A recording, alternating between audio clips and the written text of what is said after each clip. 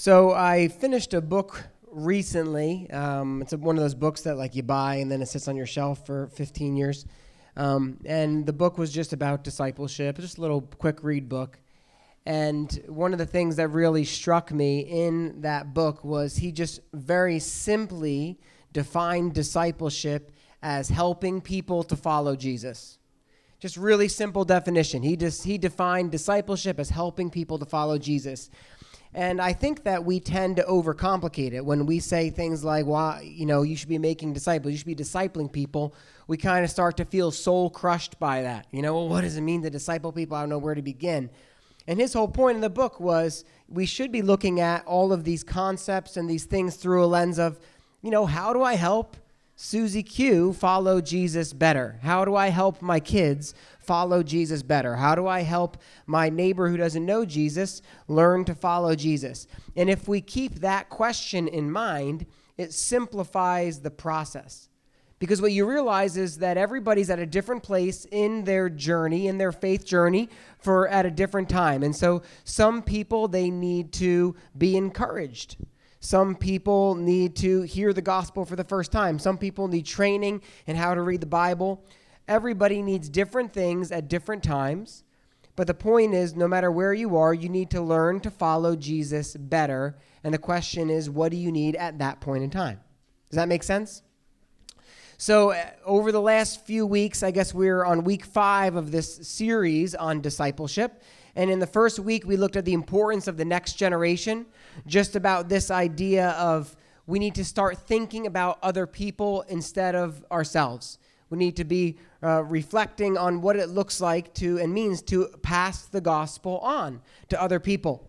The second thing we talked about was owning the gospel personally, and how the reality is that you can't pass on what you don't possess. And so if you're teaching someone about the truth of the scriptures, but you yourself don't know the truth of the scriptures, then you're actually just kind of going through the motions. You're not actually passing anything on. The third thing we talked about were predictable patterns.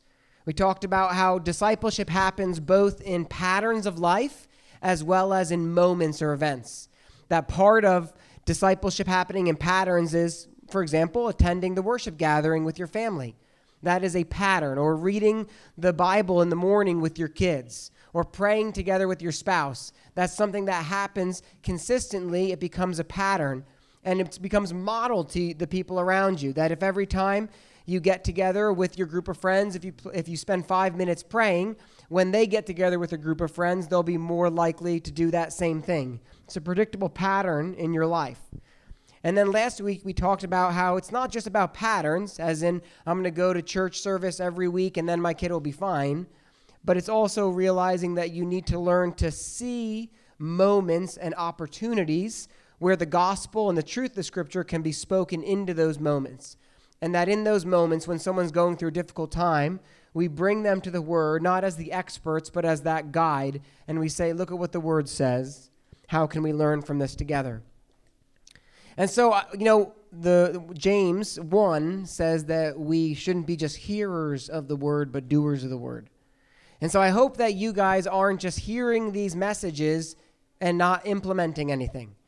And so at a risk of looking foolish and not really caring, does anybody have a testimony real quick, like a 10-second, 15-second testimony of something that your family or you personally have begun implementing over the last 5 weeks?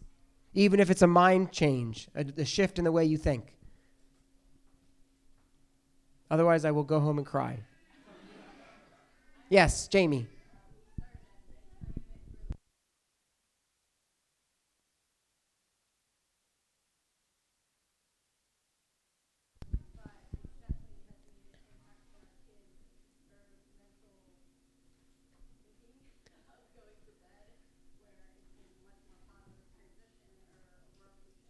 That's great.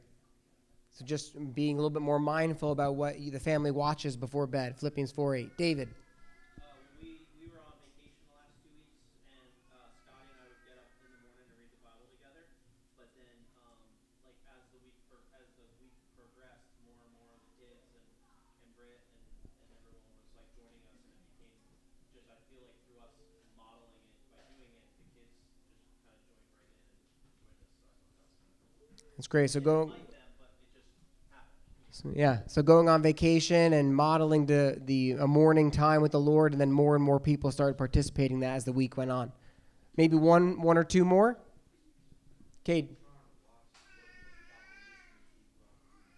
That's good. Trying to be mindful of the music we listen to. Again, it's Philippians 4:8. Whatever is good and pure and true and trustworthy and excellent, whether it's worthy of praise.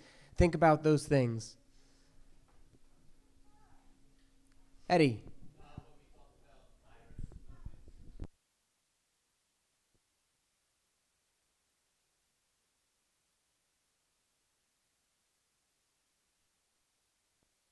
Yeah. Last week we talked about kairos moments, moments when we pause. Kairos is the word for time in the Greek, one of the words for time. And so taking advantage of those moments when kids ask a question and we actually engage with them instead of saying because, as the answer.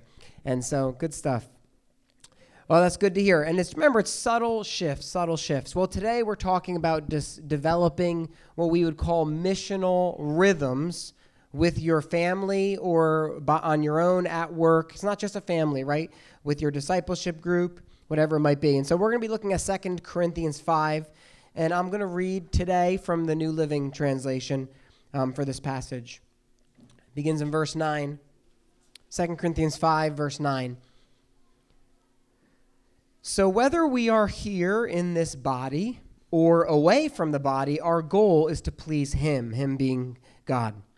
For we must all stand before Christ to be judged.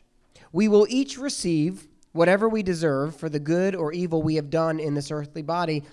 And because we understand our fearful responsibility to the Lord, we work hard to persuade others.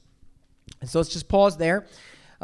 Knowing that he will appear, knowing that all of us will appear before the judgment seat of Christ, and knowing that all of us will give an account for all that is done in this life, Paul tries to be especially mindful of living his entire life in light of a desire to please God.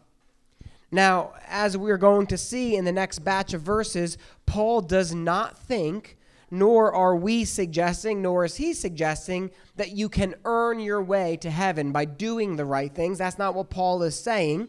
But Paul is saying that what you do does matter. What you do does matter. Now, Jesus is the way. Jesus is the truth. Jesus is the life. And the gospel, which simply means the good news, is that he, Jesus, provides a way for people to stand before the Lord forgiven and declared as righteous because they've been given righteousness from the Lord. So knowing that Jesus is the only way, this is Paul's point, knowing that Jesus is the only way to stand before God and not face judgment, Paul lives his life and he works hard, he says in that last verse, verse 11, to persuade people. So because Paul is convinced of this truth, and it isn't just a religious idea, he works hard to persuade people of that reality. And he continues, God knows that we are sincere, and I hope you know this too. And this is an important verse for our life in the United States as Christians, okay? Verse 12, are we commending ourselves to you again, Corinthians? No. We are giving you a reason to be proud of us so you can answer those who brag about having a spectacular ministry rather than a sincere heart.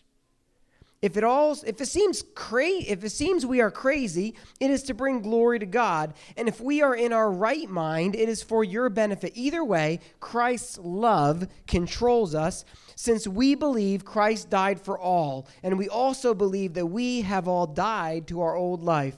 He died for everyone so that those who receive his new life will no longer live for themselves. Instead, they will live for Christ who died and who was raised for them. If you just look at this passage and you isolate it from all of 2 Corinthians, you can very easily kind of twist it to mean something that it's not. And that doesn't mean that what you get out of it is necessarily going to be unbiblical, but it's not going to be the author's originally intended meaning. You see, some backstory to 2 Corinthians, there were some other teachers who were coming into the city of Corinth who were flashier than Paul, who were better communicators than Paul. They were snazzier dressers than Paul. They were like the ZZ Top of apostles, okay?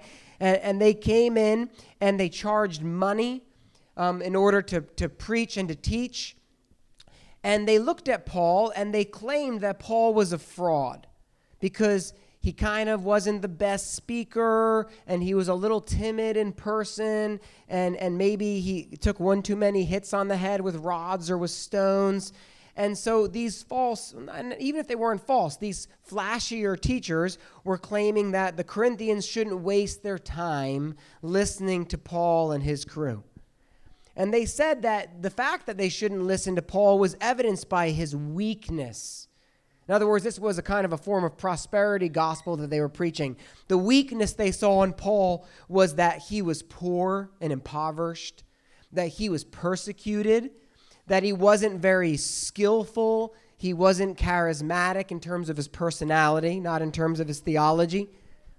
And Paul may not have had a flashy ministry in the world's eyes, but what Paul says he had in this passage is he had a sincere affection, which he said was different from them. He said they had a spectacular ministry, that they traveled with an entourage and they had, a PR person who set up all of their roadside inns and all that kind of stuff. And Paul says, I don't have that, but what I do have is sincere affection. And what I do have is this beaten up body that's like a jar of clay. And inside this jar of clay, there is the glory of Christ shining through. And that doesn't make me fraudulent. That makes me consistent with what we've seen throughout the scriptures. And so this is Paul's argument in 2 Corinthians.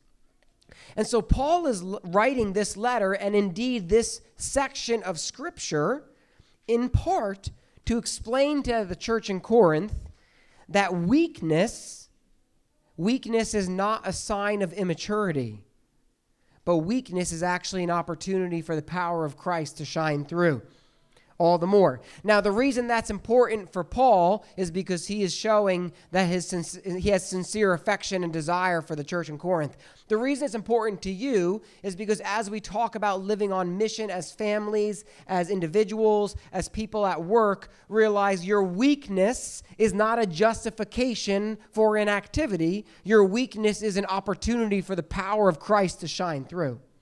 Okay? And that's one of the reasons why this is relevant to you as a principle of application.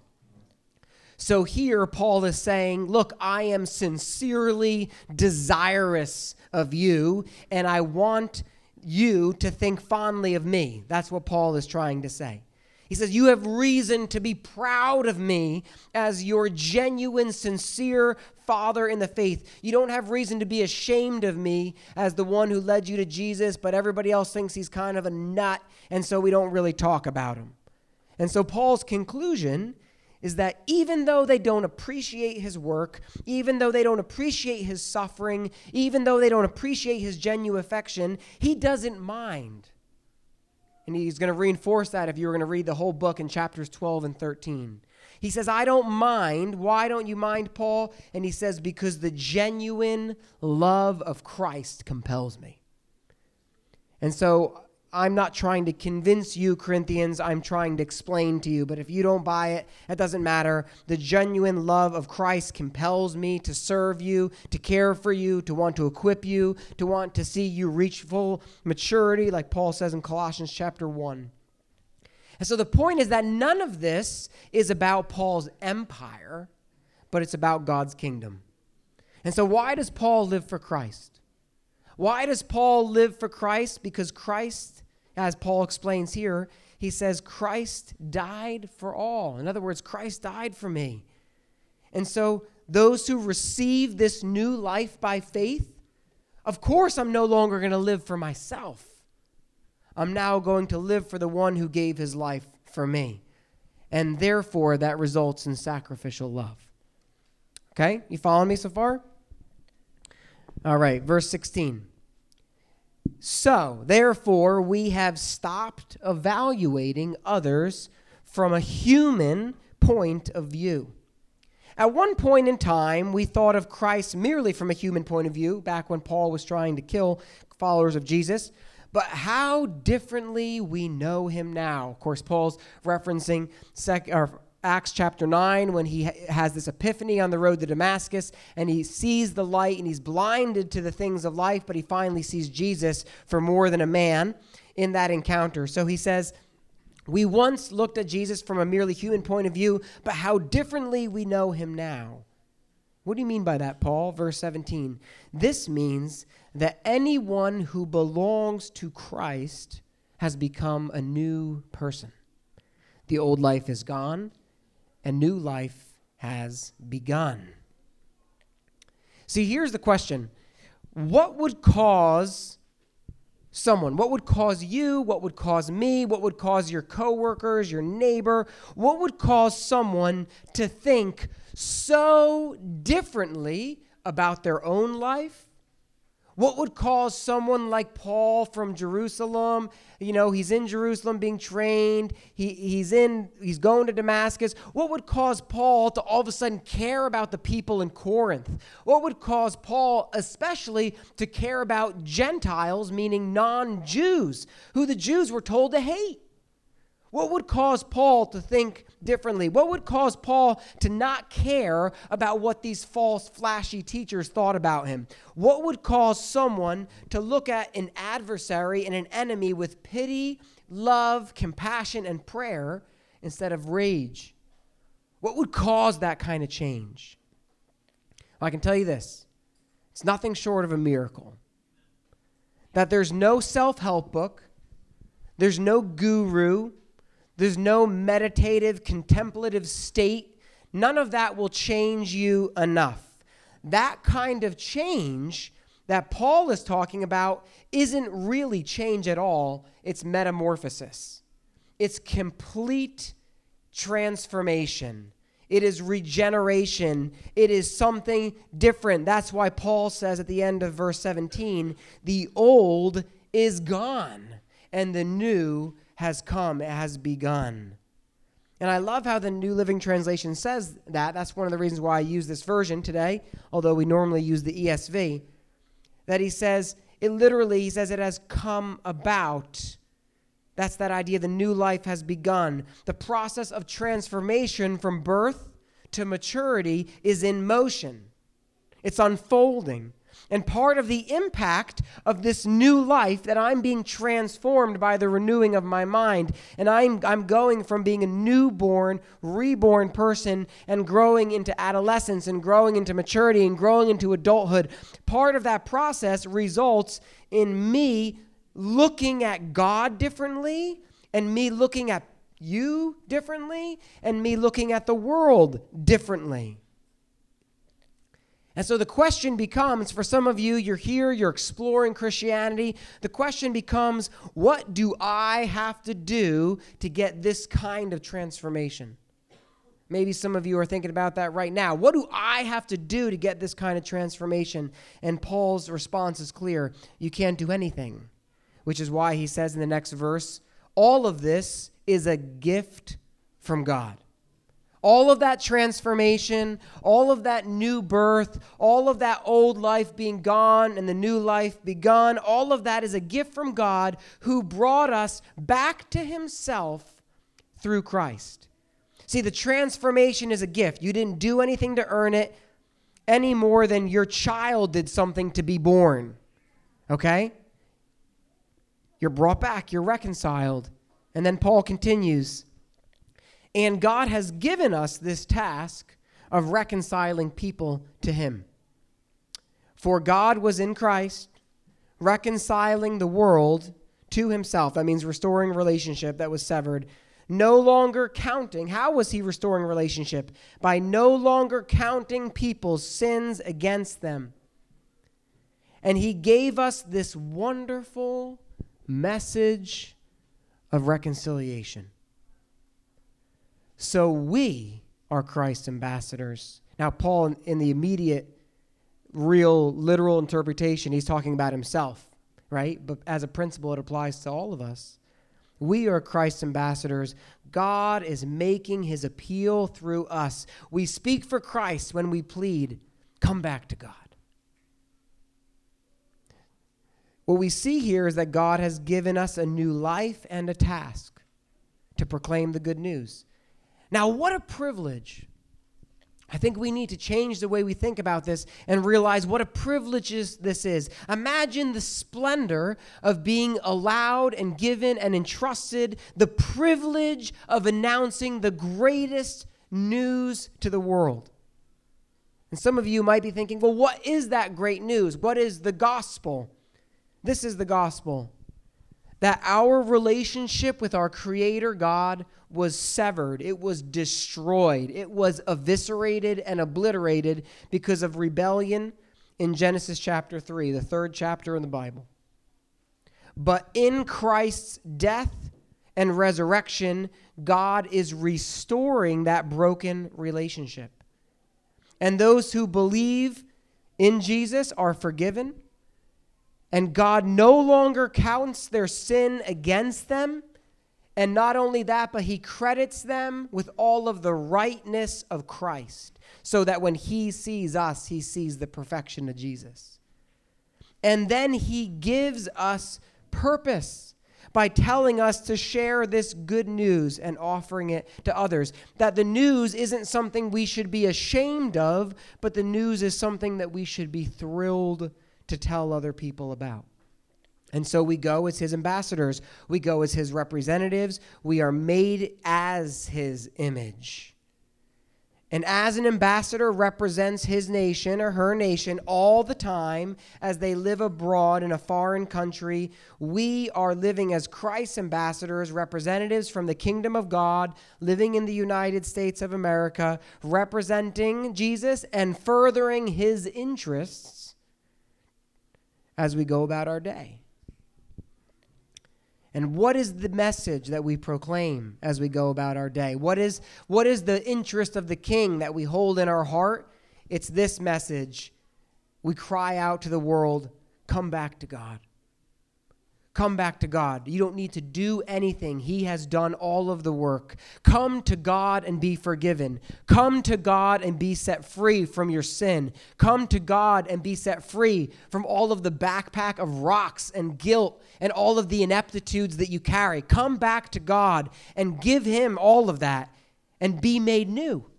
And walk in freedom despite the fact that you'll mess up tomorrow and the next week and the next month and year after year after year. Come back to God because he has done all of the work. Believe in the Lord Jesus and you will be saved. Come and have your sins forgiven. Come and have a relationship with the Creator. Come and enter into his love. All of this, if we're honest, sounds too good to be true. And for those of us, as we get older and older and older, it seems even more far-fetched because, as we often are reminded of in the scriptures, we have a longer memory of our sin. So how is it accomplished? And this is the verse that tells us how God accomplished such a miraculous thing in verse 21. How can we come back to God? How did you do this? For God made Christ, who never sinned, to be the offering for our sin, so that we could be made right with God through Christ. That he who knew no sin became sin, so that we who know nothing but sin might become his righteousness. See, and herein lies the essence of the gospel, that without the shedding of blood, there can be no forgiveness of sin. And so they would have animal sacrifices in Judaism year after year after year after year after year. They really have them with day after day after day. There's a constant flow of blood coming out of the place of sacrifice, whether it was the tabernacle or the temple. Because without the shedding of blood, there could be no forgiveness of sin. And so great in both quantity and quality was my sin and your sin and the sin of humanity, that the blood of animals could never remove that sin, and that it took Jesus Christ, the God who was man, the only begotten Son of God, to become the sacrifice, to become the offering for us. And in the shedding of his blood and his blood alone can our sins actually be covered, and we can be made right with God. And that's good news. And in the moment of our regeneration and transformation, in other words, when that becomes a reality of your life, maybe for some of you, that will become your reality today for the first time. And I pray that it does. But in the moment of our regeneration, we are transformed. Peter said that he planted a seed in us, a seed of life, an imperishable seed of life that just grows and grows. And in that moment, you receive two new realities. One is a gift, and one is a task. Here's the gift. You're a new creation. The old is gone, and the new has begun. In Jesus, we're born again in the Spirit. We are made new.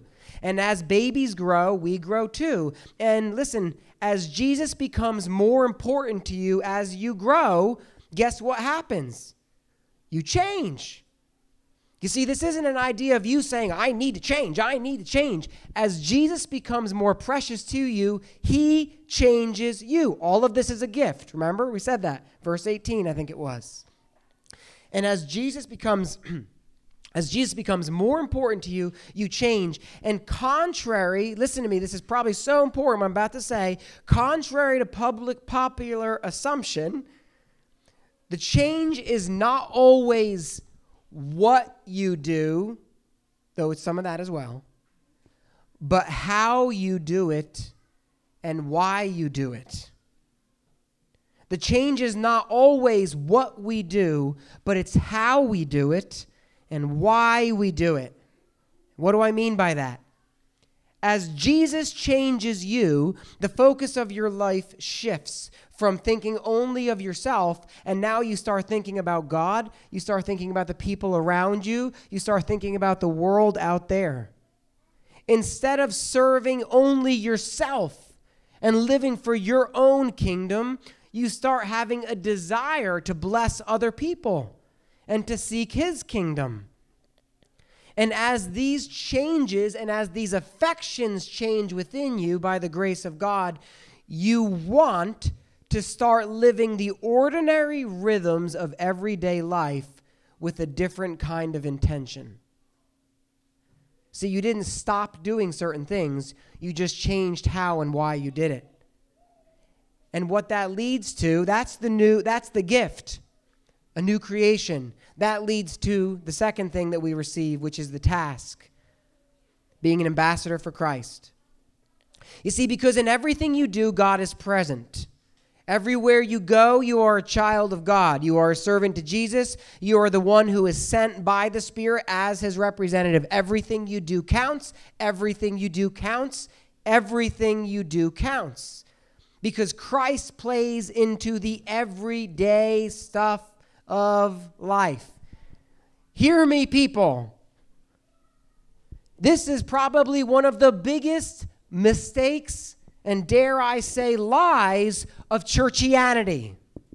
Churchianity says what you do on Sunday matters, and what you do at this event matters, and what you do at this outreach matters. And I say to you, Christ is concerned with you going to the beach, you going to the soccer field, you going to work, you going on vacation, you going to school, you going all of it. Matter of fact, Christ is far more concerned with the way you live your everyday life with gospel intention than whether or not you ever do an outreach. Can I say that? See, every believer is an ambassador for Christ. They represent him. They're commanded to proclaim him wherever they go, where they live, where they work, where they learn, where they play. And as a new creation, you have changed, and you start to think more and more about your role as an ambassador. You start caring about God's glory and the lost. You care about people and what they think of Jesus. And so what do? What do all of us do? What's our goal here? Like, should I quit my job and I should move to the jungle? And I'm here to tell you emphatically, it's not always about quitting your job and moving and being a missionary. And I say that as someone who lived overseas as a missionary. It's about gospel intentionality. It's about doing the ordinary activities of life under the reign of King Jesus, for King Jesus, and by his Spirit's power, which is what missionaries do as well, by the way. See, the question is not always, hear me, the question is not always, how do I go and do ministry? The question is not, when are we going to evangelize? This is how churchianity thinks. The question is this: how does grocery shopping, commuting, lunch breaks, bill paying, vacation going, work, sports, skating, dance momming, soccering, swimming, and all the other stuff of life, how does that change because of Jesus? Are you guys following me? How do you function as an ambassador in those areas? Because I'm going to tell you the truth, that's where you're going to lead people to the Lord. That's where you're going to disciple friends who have never grown in their faith. And so if you flip over your lyric sheet, I want to show you just a really simple tool. I didn't make this up. It's from a group of churches called the Soma Network. But I want to talk you through this little chart. And you can see right at the top where it says God, missional community, neighbors. Just think of that as, we would say, up, in, and out. All right? Up, in, and out. Connecting with God, God's people, and the world. So to bless is we intentionally bless others through serving them, through encouraging them, through giving, and through thinking about those around us instead of just focusing on ourselves as we start focusing on others. So what I mean by this is, as you go about your life, as you're at something that you do every week, let's say you bring your kids, to gymnastics.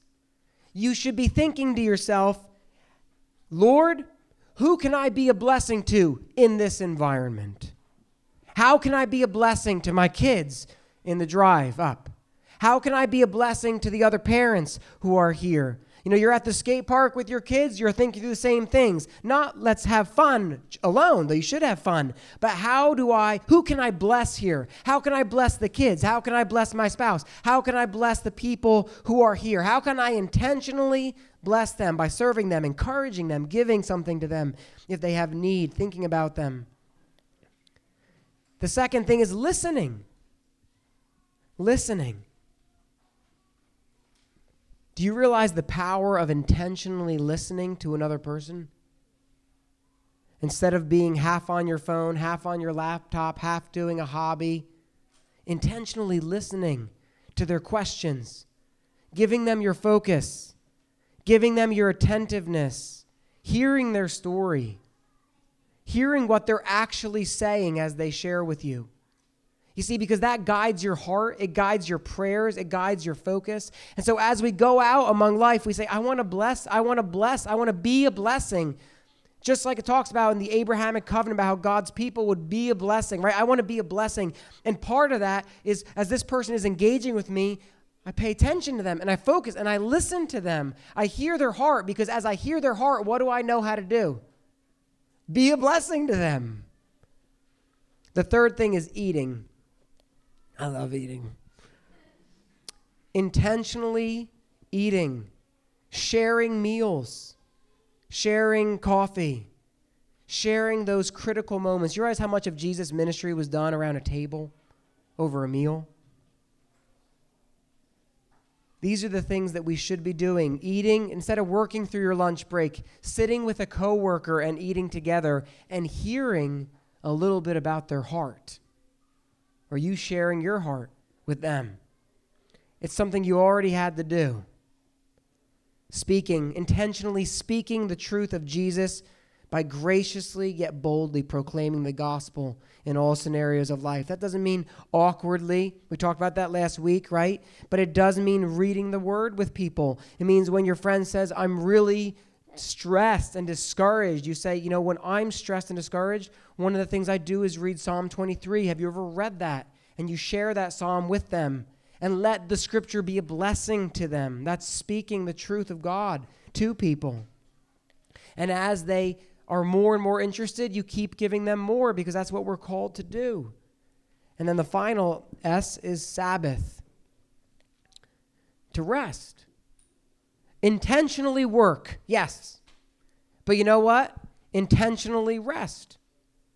Like David shared, about when he was on vacation. Intentionally rest. Intentionally play with other people. By all means, you like hunting? You like duck hunting with other people? Bring people along and intentionally enjoy every good and perfect gift that comes from God above together. Intentionally enjoy those things. Enjoy the fruit of the gospel. Enjoy God's creation. And when we do this, we celebrate God's goodness together to us, and it fills us with joy. And people see that we are a joy-filled people and not just dutiful people who are overbearing. Any questions about that BLESS acronym? Does it kind of demystify discipleship a little bit? Oh, thank goodness for one of you. My goodness. All right, so listen, 2 weeks ago we talked about how Revolve's local vision is to saturate the county with healthy disciples and healthy groups of disciples and equipping you guys to that end. And I want you to realize this. This is a paradigm shift, not from Revolve. This is what we've been talking about for 9 years, but it's a paradigm shift from the way most churches in America do ministry.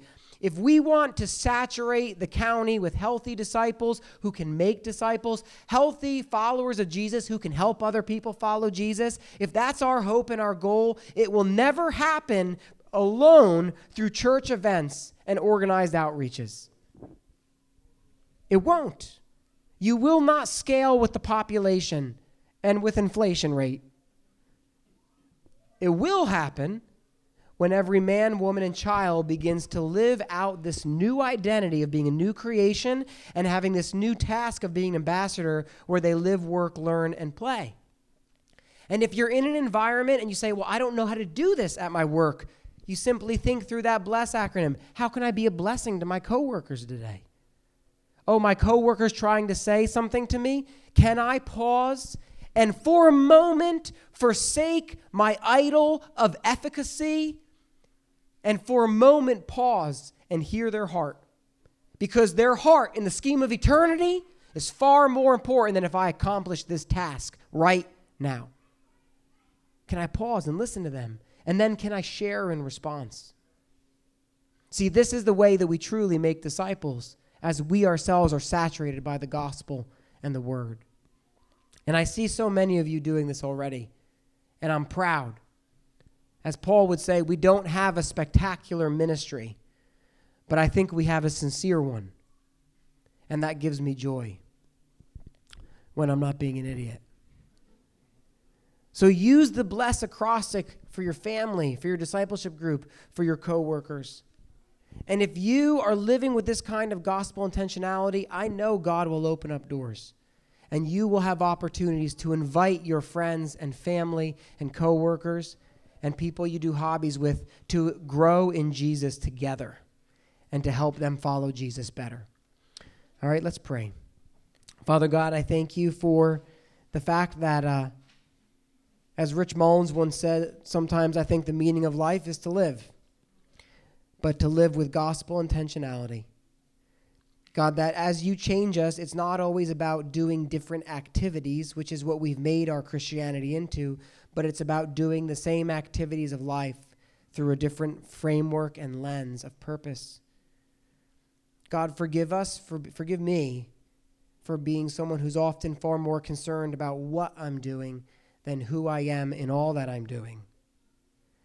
I pray, God, that we would break down these paradigms of ministry as program, and we would realize that it is loving Jesus and loving others as a way of life. Pray that you would surprise us with what you're going to do as we learn to bless and to be a blessing. In your name we pray. Amen.